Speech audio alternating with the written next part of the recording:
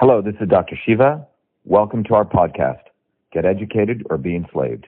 Episode 708, air date August 18th, 2020. Today we're going to be talking about some research that our team recently completed on green tea and its immunomodulatory effects. Background on green tea. Some people consider it nature's antibiotic. It was discovered around 4,000 years ago in China. It's most consumed beverage after water. In fact, I'm having a cup of it right here. It's produced from the fresh leaves of Camellia sinensis. That's the Latin name. What is the composition of green tea? Well, 4% dry is caffeine, 6 to 8% is minerals, 8 to 12% is amino acids, but 36% of it is polyphenols, and it contains really 9 important minerals, 13 different amino acids. The other thing is, these are the catechins in green tea. Epicatechin, epicatechin gallate, ECG, epogallocatechin, EGC, and one of the most powerful ones is epogallocatechin gallate, EGCG. So in the adaptive immune system, EGCG goes, it suppresses NF-kappa beta and AP1, which then are not able to produce TNF alpha, IL-6, MCP1 and IL-1 beta, which are the things that create the cytokine storm. The other very interesting thing that EGCG also does is that it effectively inhibits IMDPH. So it leads to suppression of pro-inflammatory T cells and thereby reduction of inflammation. EGCG actually destroys viruses, destroys bacteria, destroys this fungi, and it inhibits the binding of that virus to the cell surface, and it also stops the replication process. EGCG also has an antibacterial effect as it causes